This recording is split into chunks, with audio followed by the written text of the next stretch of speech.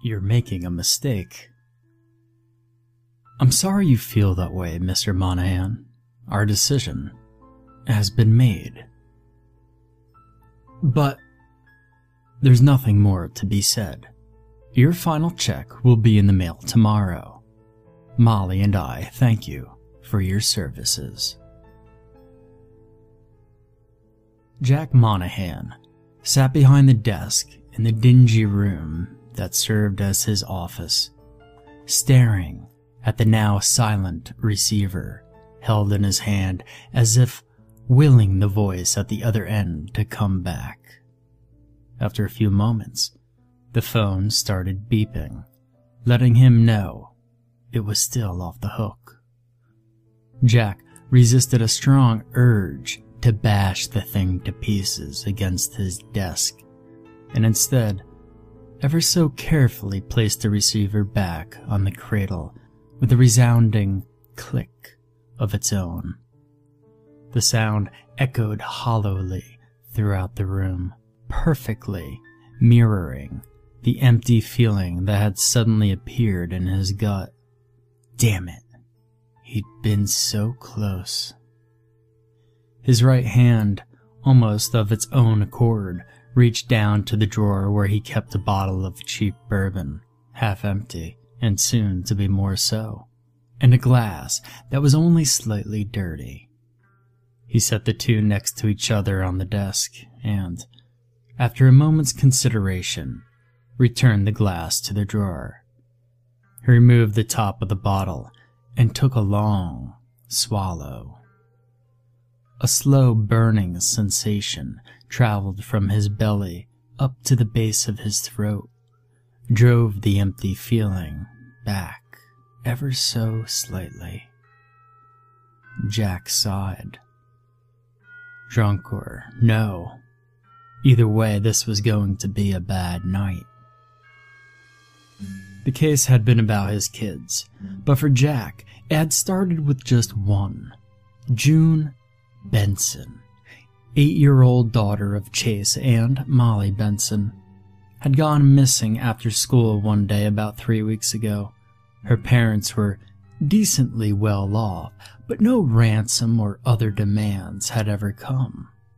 The cops asked some questions at the school, filed some paperwork, and ultimately ruled her as a runaway. The Bensons weren't satisfied with that assessment and had hired Jack to follow up where the uniforms couldn't. Jack agreed with them that something smelled off. A little digging showed the rabbit hole went down a hell of a lot deeper than June Benson. Carefully applying some financial lubrication, Jack got one of his old contacts in the department to spill the beans. There were a lot of kids that had gone missing in the last 2 months. Almost 3 dozen, all told. Part of the reason for the general lack of panic was that most of the kids were low income, if not outright homeless. And on top of that, Jack's contact heavily hinted that there was pressure from a very long way up the food chain to keep a lid on some of the cases and sweep each and every one of them under the rug. That thing that smelled off started to stink like a fish market. Jack hit the streets. He went to June's school and the surrounding apartments. Then, finding nothing, he rolled up his sleeves and waded into the scum on the other side of the city. He canvassed the halfway houses, the tent city under Eastbrook Bridge, the Wakeside slum where the cops would only go in force. Everywhere he went, he asked the same questions. Has anyone seen anything? Does anyone know about these missing kids? For a week, he was disappointed, until finally, he got a bite. The informant was obviously a junkie, and he was even more obviously looking for a fix, but he said he'd seen something. namely, 2 goons in suits shoving a black bag over a young boy's head and throwing him into an unmarked van outside a crack house the junkie had been flopping at. What's more, and what earned him the $20 in Jack's outstretched hand, was he'd heard one of the goons say a name. Marks. Suddenly, the pieces had begun falling into place. Graydon Marks was the owner of a pharmaceutical subsidiary that kept a production plant outside of town. It made a sick kind of sense that Marks might have decided to take kids as unwilling and unpaid subjects for new drugs they were testing. And he was one of the only individuals with both enough political and monetary pull to keep the mayor's office and police department on lockdown. Granted, it was a long shot, and June didn't fit the profile of the rest of the missing kids, but Jack had been desperate to find even the thinnest thread to follow. The plant lay on a sprawling property outside of the city limits, where Marks kept a house that served as his primary residence when he was in town. Jack had been surreptitiously stalking the place out for the last 3 days, and had seen several unmarked vans driven by pairs of suit-wearing toughs coming and going from the main entrance of the compound. He planned on taking a closer look tonight. But then, when he'd been at the office getting ready to head over to the plant, Chase had called him out of the blue and said, thanks, but they wouldn't be needing him to keep looking into June's disappearance after all. End of discussion. Well, Jack leaned back in his chair and looked into the bottle, pensively swirling the bourbon around the bottom. Fuck it. He came to the decision abruptly, standing up and slamming the bottle down onto the desktop. He hadn't known the Bensons for long, but this was completely out of character. Something was up, damn it. There were kids at risk. He might not be getting paid to follow up the lead, but Jack's conscience wasn't going to let him just sit and get wasted. He took his overcoat from the back of the chair and threw it on before reaching into the other drawer where he kept Cheryl.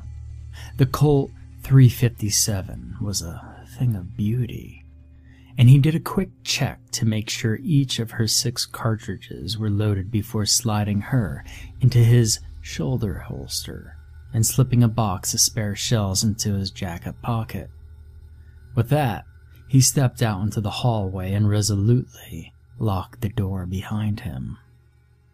Dark clouds covered the pale winter moon as Jack moved the car to the side of the road and pulled into a small clearing he had discovered earlier in the week. He got out and hastily removed a tarp from the back seat and threw it over the car. In the dark, the vehicle would be effectively invisible to anyone on the road. It had been steadily snowing for the last few hours, so he briefly went back to the road and did his best to cover the tracks leading to the clearing. He had stopped about a mile short of the entrance to the compound, with only one road leading in or out and no other turnoffs. Getting too close wouldn't serve for any kind of sneaking. The approach to the plant was thick with trees, so Jack would be able to stay in the woods, but keep in sight of the road to guide his path. Wrapping his coat more tightly around himself against the cold, he started trudging along towards the compound. A strange moaning caused him to start, his hands flying under his coat to rest on Cheryl. Jack scanned around him, heart beating wildly. The trees in their stark nakedness reached into the bleak sky like the fingers of the damned, a light wind causing them to creak and groan in their torment. Otherwise, all was silent. Despite the cold, a slow bead of sweat rolled down Jack's nose, the tiny hairs on the back of his neck standing at attention. After a few moments, he turned and continued his trek. His hand remained on the butt of his revolver. He reached the perimeter fence without incident. He had scouted the area and found an expansive fence where the trees masked the view of the security cameras and was out of sight of the main gate. Earlier today, he had used a pair of wire cutters to make an entrance. Slightly winded as he squeezed through the fence, days like this served to remind him that his youth was a distant memory. Jack cursed under his breath as he felt sharp edges of wire catch on his coat, and then he was in. Jack's reconnaissance hadn't let him work out the patrol patterns of any security yards, but now he saw he needn't have worried too much. In fact, other than the guards in the shack at the main gate, there didn't seem to be any physical security on the grounds. He decided to start looking at the house. Making his way across the snowy terrain, Jack saw the residence atop a low hill, a couple 100 yards ahead. Light glared from every window, a blazing jewel warding back the encroaching dark. He crept closer, doing his best to use the trees that dotted the yard to mask his approach. He stopped behind the closest tree and was considering how to proceed when the front door opened and 3 figures stepped outside. The first, Jack only knew by reputation, but the oily sheen that emitted from his too wide smile identified him as Graydon Marks. Jack's jaw dropped when he saw the couple behind the man was Chase and Molly Benson. Jack was just close enough to hear the end of their conversation. "And we can see her, Mr. Marks?" "Oh, presently, my dear Chase. In fact, that's where we're going now. Come along." The millionaire switched on a large industrial flashlight and led the Bensons around behind the house. Jack followed, silent as a shadow. At first, Jack assumed they would be going to the pharmaceutical plant to the west of the house, but soon found he was mistaken. Instead, Marks walked directly south, straight into the woods that were even thicker than those which Jack had approached the compound. They walked for maybe 20 minutes, Jack struggling to stay quiet and keep the bouncing beam of Mark's flashlight in sight. After a time, he could see a strange flickering ahead, which, once they got close enough, he could identify as a roaring bonfire set in a small clearing. He stopped about 50 feet short of the fire and hid himself behind a tree. He could see the Bensons were agitated. Molly, clinging to her husband, Chase, obviously enraged, shouting at Marks. "What's the meaning of this, Marks? You said we were taking us to see our daughter." "And so I have, Chase. So I have. She'll be here shortly. The fire, you see. We found it draws them." The millionaire smiled and moved to a tree at the edge of the clearing. In a smooth motion, he hoisted himself up into a hunting platform set on the lower branches. Ah, here she is now. The pale shape of a little girl moved into the clearing. Jack recognized June from the pictures her parents had given him. But only just. Her once sparkling eyes were dull and empty, lacking of even the most rudimentary intelligence. Her face, slack. A dried, reddish smear crusted around her mouth. And the girl was dressed in rags, her hands and feet bare. She shuffled forward, almost into the fire, paying no mind to her parents or the heat. Something was very wrong. "Oh, my God, baby!" Molly Benson threw herself at her child, sweeping her up in a hug. Jack saw a look of ecstasy pass across the girl's face, and a sudden, terrible hunger enter her eyes as she opened her mouth and sunk her teeth into her mother's neck. Molly screamed. Chase lunged for his wife as a fountain of blood erupted from the wound, washing June's face in gore. The girl rode her mother to the ground, worrying at the wound like a wild animal. Jack felt the world lurch. Chase was struggling to pry June off of her mother when Jack saw other small shapes had entered the clearing. Chase didn't notice until the things that had once been children were practically on top of him. And by then, it was far too late. Jack turned and ran. He sprinted through the forest, mindless now of the noise he was making, his only thought on escape. Branches reached out and tried to tangle his arms. Stones sought to trip him up.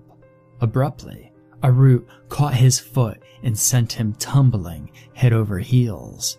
His head met a tree with a sickening thud.